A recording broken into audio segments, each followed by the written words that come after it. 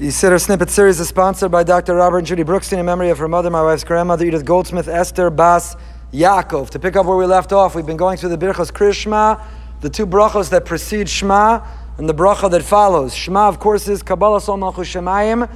It concretizes a relationship. In our introduction, we spoke about the rhythm and the development of davening. Psukei de Zimra is the courtship. We get to know Hashem. We know Him through His guiding hand in nature, and we know Him through His guiding hand in Jewish history.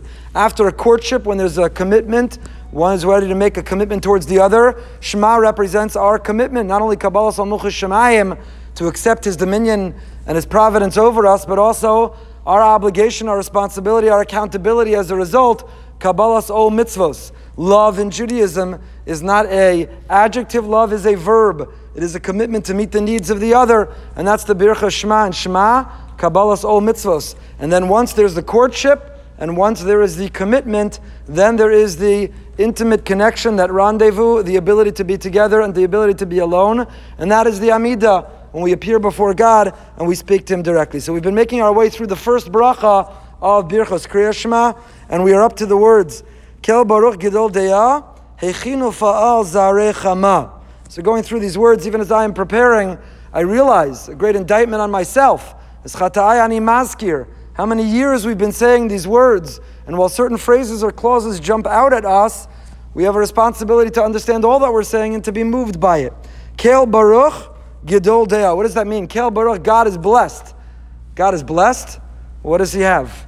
Beautiful things, long life, good looking. What's the bracha? What does it mean to describe God as Kel Baruch? So of course the answer is not God is blessed in the sense that He is the recipient of blessing, but God is the source of all blessing. He's Kel Baruch. Whatever bracha we hope for, whatever bracha we need, He is the source of that bracha.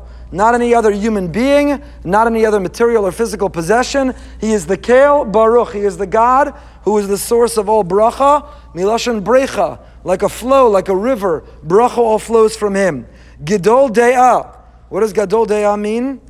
Gadol Deah, we've been saying it for many years. Gadol Deah means God is.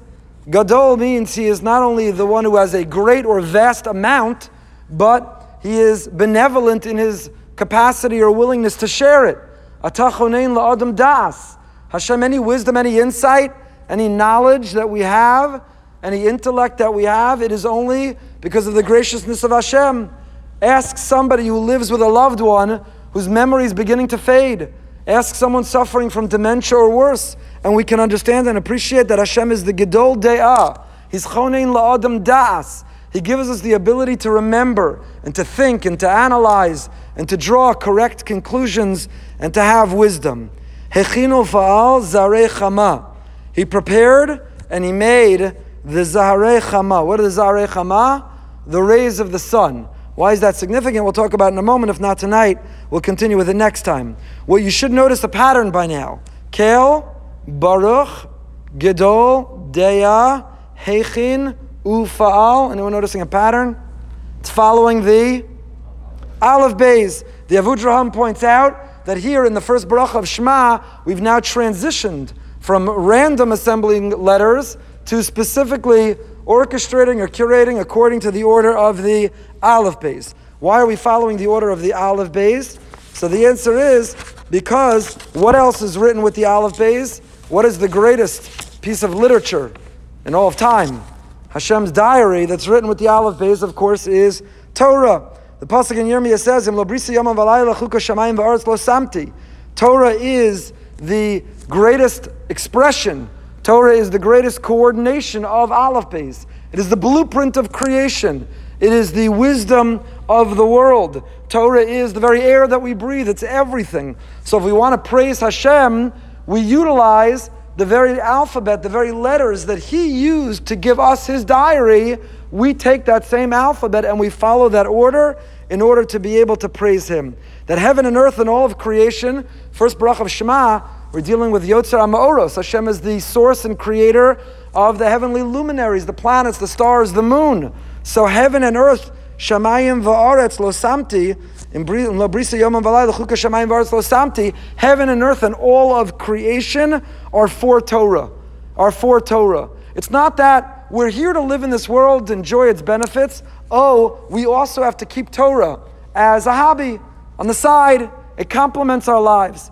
It is the very purpose of why we're here. It is the essence of creation. It is the engine and the driver that keeps this world going.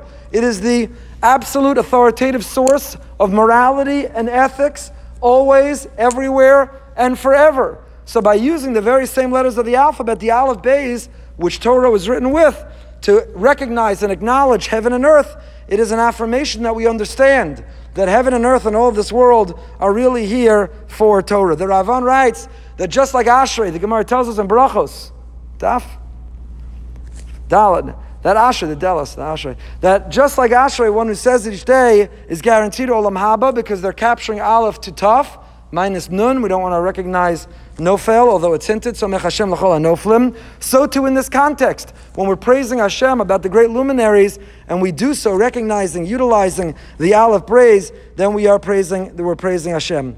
This is also, the Aleph Beis was used, just to end, we're out of time, but relevant to our Parsha. We know Kadosh Baruch Hu created the world with 10 sayings. He used the Aleph Beis. When Betzalel created the Mishkan, the Gemara tells us in Brachos that he Makabel la'olam ha'elyon v'atachton b'lashon hakodesh Hashem kol nivra magder and ezekok shel osa nivra. Betzalel designed a Mishkan below that corresponded with a sanctuary above. He too utilized the Aleph Beis. In our Parsha, Adam HaRishon gives every animal a name, and he did so in Lashon HaKodesh. He gave them a Hebrew name, a Jewish name, and he used the Aleph Beis. When you see creation, you see utilizing the Aleph Beis, the ultimate expression of creation, and the creation of our praise of Hashem utilizes it here in this section as well.